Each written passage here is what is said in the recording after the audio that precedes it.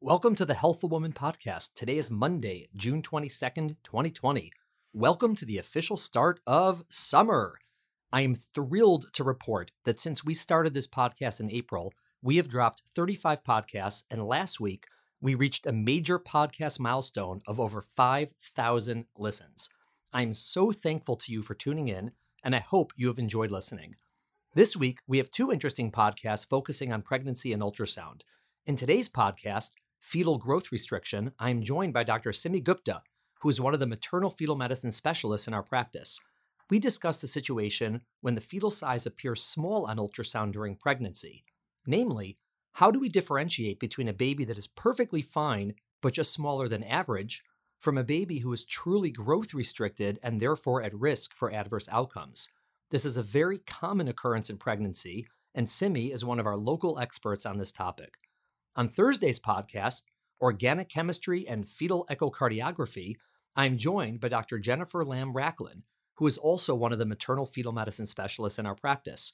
We discuss her road to becoming an MFM, and specifically one who specializes in ultrasound and fetal echocardiography, or ultrasound of the fetal heart. I think both of these podcasts will give you great insight into how we use ultrasound to evaluate the fetus and help manage pregnancies. We have big plans for the summer, including several mini-series of podcasts. The first mini-series will be on prenatal genetics, which is set to launch next week. Thanks for listening. Have a great day. Welcome to today's episode of Healthful Woman, a podcast designed to explore topics in women's health at all stages of life.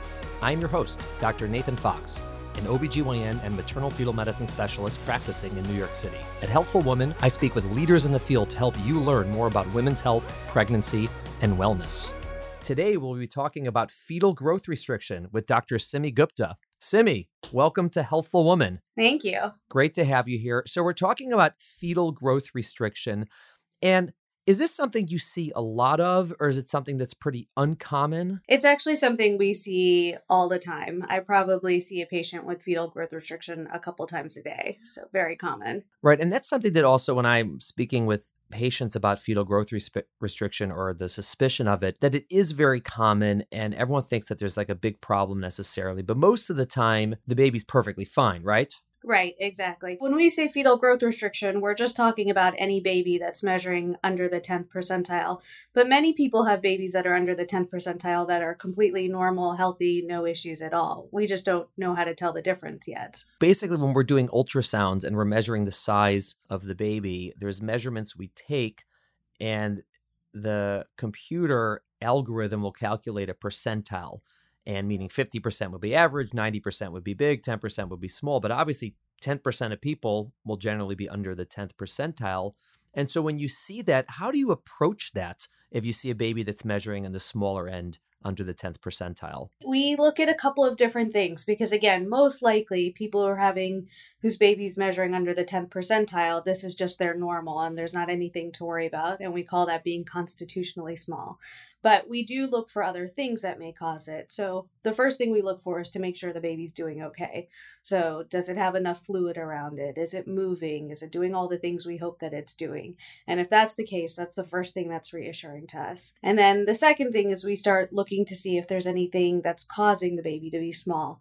So one of the most common things that causes a baby to be small, especially later on in the pregnancy, like in the third trimester, is some type of issue with the placenta. So we look at the blood flow between the baby and the placenta to see how well the placenta is doing.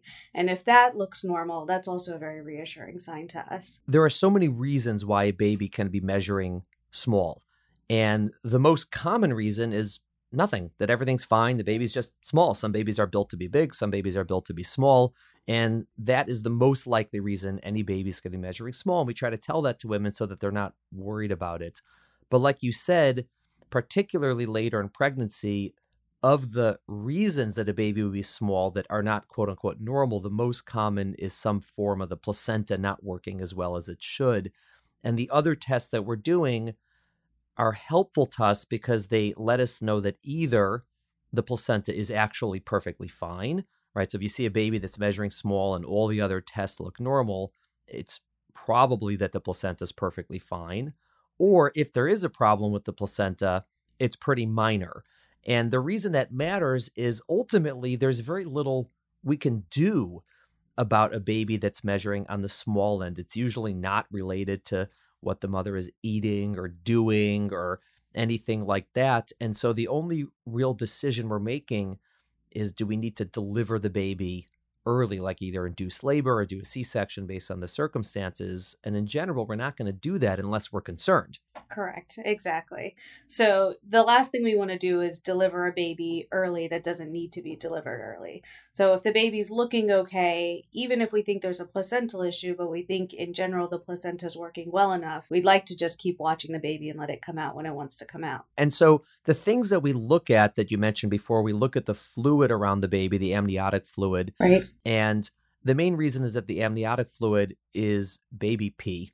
And so if there's a lot of fluid around the baby, it means the baby is urinating, is peeing, which means the baby is drinking, right? The baby's not dehydrated, because one of the things the placenta has to do is give the baby water to drink, so to speak. So if the baby is peeing a lot, we know that the placenta is at least giving the baby enough water. Whereas on the flip side, if we see low fluid in a small baby, that would make you more concerned, yes? Exactly. So the fluid level around the baby is a big indicator that the baby's getting enough nutrition from the placenta and that its kind of organs are working well enough to produce this pee, which is always reassuring. Right. And then in terms of other things, we look at how the baby's moving. There are certain ways we can check that the baby's moving, either by ultrasound. There's a test called the biophysical profile, or there's also a test called the non-stress test. And both of those are basically indicating that the baby's getting enough oxygen. Because if you turn down the oxygen, so to speak, on a baby, like in an adult, they'll get very sleepy, very tired, and they're not going to move much. But if a baby's jumping around inside, we're assuming that the placenta is giving the baby enough oxygen. Exactly. So it's nice to be able to see the baby moving. And this is also something that patients can do at home, is just make sure the baby's moving normally. And that's always a reassuring sign when they're not with us. Right. Because placentas that are really not functioning well, to the point that they would be dangerous to the baby would slow down its movements considerably before something happened. Exactly. The blood flow studies are a little bit more complicated. Most people think when we're checking the blood flow that we're checking the blood flow that's going from the placenta to the baby. They're like, oh, is my baby getting enough blood flow? Is my baby getting enough blood flow? But in fact, we're not measuring that.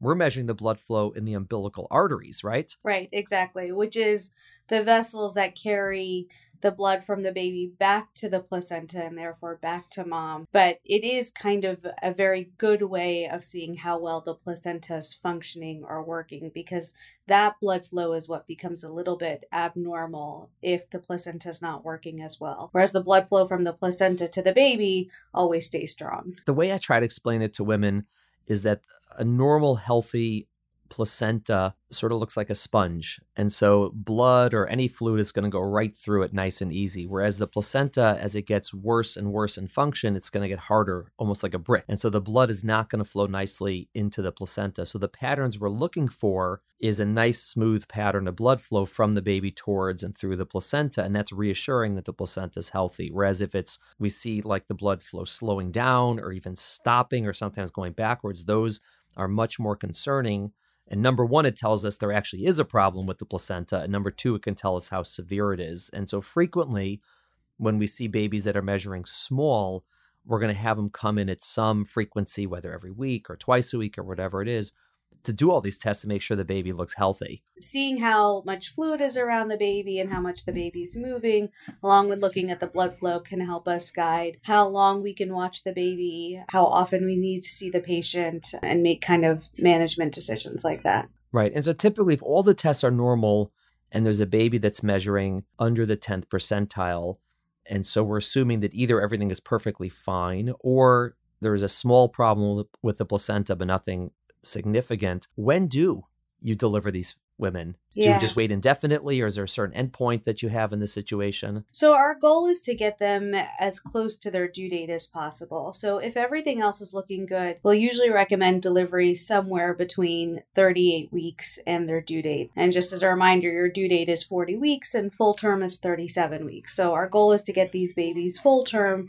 and then give them time to go into labor on their own, if that'll happen. There isn't really a right or a wrong in this situation. The current recommendations that try to get towards the due date. And probably for most of these babies, it's fine to go past the due date, but it's almost a situation of diminishing returns that if you go past the due date, yes, it might be a good thing and she might go into labor on her own in a few days and it might work out well. But if there is a problem with the placenta and we're waiting on it, at some point it's going to get much worse. Correct. And it's sort of a balance between not delivering too early, like you said before, but not waiting too long. And that's sort of our break point, somewhere from 38 to 40 weeks. It's unusual that, especially in a situation where we've been following women for this and we've obviously increased their anxiety a little bit, that they're pushing very hard to go past their due date. Some do, but most are ready to be delivered by that point. And who is it that we're even looking for the weight of the baby? Is that something that's done routinely in prenatal care, or is it only in certain women that they get an ultrasound to check the weight of the baby? It depends on the situation. Most women, we do what's called a fundal height, which means we kind of measure the size of their uterus as an indicator of how big the baby is. And we just do that in the office with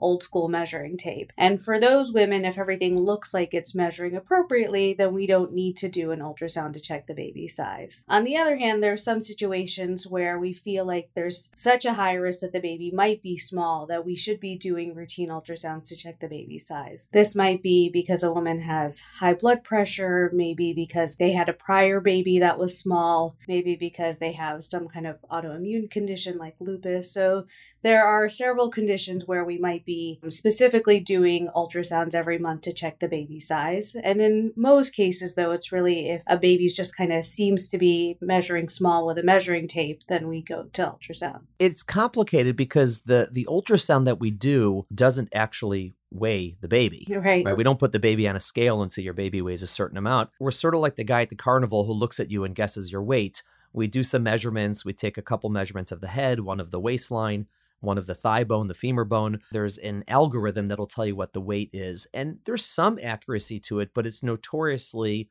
not that precise, particularly as babies get bigger. So it's pretty good at identifying which babies are very small, but it's not so great at identifying which babies are very big. So for this particular topic, when we're concerned about a baby being too small, it does tend to be more useful to use ultrasound rather than measuring a woman's belly, and either with hands or with the tape measure, as Simi was talking about. On the flip side, when we're worried about a baby might be too big, that's a different conversation, and that's very complicated because it's the ultrasound's inaccurate, our estimates inaccurate. Right. But with small babies, it does seem to be the case. And so either someone has risk factors for it and they're at a setup for it, so to speak, or there's a concern that maybe the baby's measuring too small. And most of the time we think the baby's measuring small by our exam. The baby's actually not measuring small. So the ultrasound tends to be reassuring. In what circumstances, if a baby's measuring small, are you more concerned that there's a problem going on? Meaning, we've been talking about how it's usually fine, everything's typically fine, and we just wait and everything's okay. But what situations come up that really do concern you that there's something more severe happening? If a woman has a risk factor where we think there was a good reason where the baby might be small, then I'm more worried. Or if some of this monitoring that we've spoken about, low fluid or abnormal blood flow between the baby and the placenta. Another big thing is like kind of timing, meaning a baby that's small at 36, 37 weeks, it's more likely to be normal, whereas a baby that's small at, say, 20 weeks, that's a little bit more unusual. So those babies I may be more worried about. Babies that are maybe measuring a few days or a week smaller than I would expect, I'm not so worried, whereas babies that are measuring several weeks smaller than I would expect, I'm more worried about them. And then, of course, if there's anything I can see abnormal on ultrasound as far as birth defects, that would make me more worried. Or if they've had any genetic screening tests that have come back abnormal, that would make me more worried. So kind of a combination of not just the baby being small, but something else going on makes me more worried. Right. And one of those things would indicate that potentially there's another cause for the baby being small, that, it could be nothing like we were talking about before, or potentially a problem with the placenta. But if it's happening so early, the concern is that either there's a severe problem with the placenta, right, or that it's not actually a placenta problem, but in fact, there's a condition that the baby has that's causing it to be small. Like you said, some sort of genetic condition or some anatomic abnormality, or there's infections that can do it. That is obviously much more concerning than something else that might be just, a mild issue with the placenta. When you were talking about the difference in the size, it's interesting because babies, when they're born, obviously there's a wide range of what's a normal quote unquote weight. I mean, you see babies that are 5.5 or 6 pounds that are perfectly fine, perfectly healthy, and babies that are 9.5 or 10 pounds that are perfectly fine, perfectly healthy, and everything in between. And so the variation in weights at birth is normal, but early in pregnancy, there's much less variation. The earlier you get in pregnancy, or the more towards the beginning of pregnancy you get, all those babies measure the same size. So the baby that ultimately is going to be 6 pounds and ultimately it's going to be 9 pounds, when mom is 12 weeks, they're usually the same size. When she's 16 weeks, they're usually the same size. And 20 weeks, they're usually the same size. And they only start to diverge later. So what Simi was saying is earlier in pregnancy, if you see a wide difference, that has a higher chance of being concerning. So a baby that's measuring a week smaller than I would expect at 16 weeks, it's much more worrisome to me than maybe a baby that's measuring a week smaller than I would expect at 39 weeks, which could very much be normal. It's most likely normal. Right. And this is a topic you've published on, which is second trimester early onset growth restriction. Exactly. So we looked at all of our own patients who were measuring less than the 10th percentile early in the pregnancy. And interestingly, if everything else looked normal as far as the anatomy and the genetic screening, most of these babies actually turned out to do very, very well and be normal, fine, healthy. But babies where we did see them being much smaller or already saw some abnormal blood flow between the baby and the placenta, or of course saw any other abnormalities, those were the ones that we ended up needing to worry about. Right. And what you were saying about you see, 2 or 3 a day, babies that are measuring small at the end of pregnancy, that's very common. Right. But it's much less common to have that concern in the second trimester. And so when we see these women, indeed, it is very scary because it can be a bad situation. It really could represent a genetic abnormality. So we urge them to have either genetic screening or have an amniocentesis for testing of the baby to make sure there's no genetic condition. We look very closely at the baby head to toe, measure all the bones. We look at the heart head to toe. We look at the brain to make sure it looks normal. And frequently we do find abnormalities. If there is concern for the growth in the second trimester, there frequently is a problem. But what happens is a lot of women will come to us often as second opinions where the baby's measuring small, but everything else is normal. The baby looks normal. All the testing is normal. Everything looks fine. And what Dr. Gupta found in her study was that, in fact, like you said, most of those babies do well. Right. And so what happens is we see a lot of people who their initial consultation, whether it was with us or with someone else, really scared them to death because it's a horrible situation. But then as they start doing all the tests and everything comes back normal, we spend the rest of the pregnancy trying to reassure them that everything's going okay. And it involves a lot of close follow-up. But usually if the babies are going to grow, again, like if there's a 1 week or a 2 week difference, if that remains stable over the course of pregnancy, like you said, at 38 weeks, a 1 or 2 week difference means almost nothing. You wouldn't even notice. I failed to mention when we're talking about some of these early small babies is one of the most important things is making sure we have the due date correct, because a common reason a baby may seem to be small is just that we're off with the due date. So having an early ultrasound to kind of confirm due dates, or following a baby over 1 or 2 scans to kind of check the due date is one of the most important things. Because if we're off with the due date, that could be a very easy explanation for why a baby's measuring bigger or smaller than we would expect. Right. So if we think someone is 20 weeks and the baby's measuring 18 weeks, that could be a big problem, or could be we're just wrong. She's not 20 weeks. She's actually 18 weeks, in which case everything is fine. And that is hard to know if the first time you have an ultrasound is at 20 weeks. Right. And it's one of the reasons early ultrasound has become more common in practice.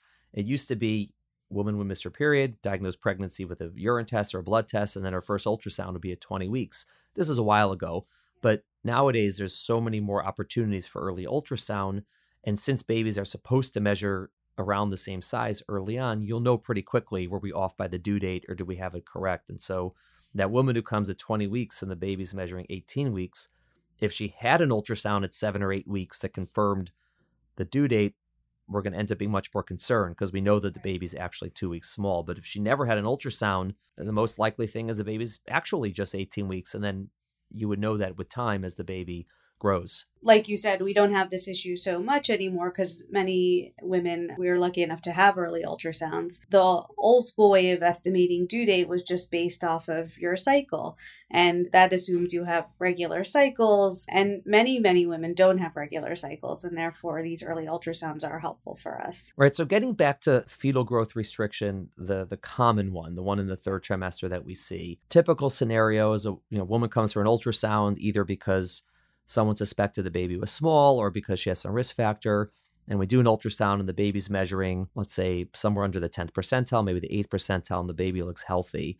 And we're going to follow her every week or twice a week or whatever it is. What are the situations in which you would recommend delivery earlier than 38 weeks or 39 weeks or 40 weeks like you were talking about? So there's a couple of situations. So one is, of course, if the baby's not doing everything we're supposed to be doing. So the movement is abnormal, or the amount of fluid around the baby is low. Or, of course, if the blood flow between the baby and the placenta suggests that the placenta is maybe not working as well as it should be, that might be a reason we should deliver a little bit earlier than we would expect. So those are kind of the big guiding factors in who we should deliver early and who we shouldn't.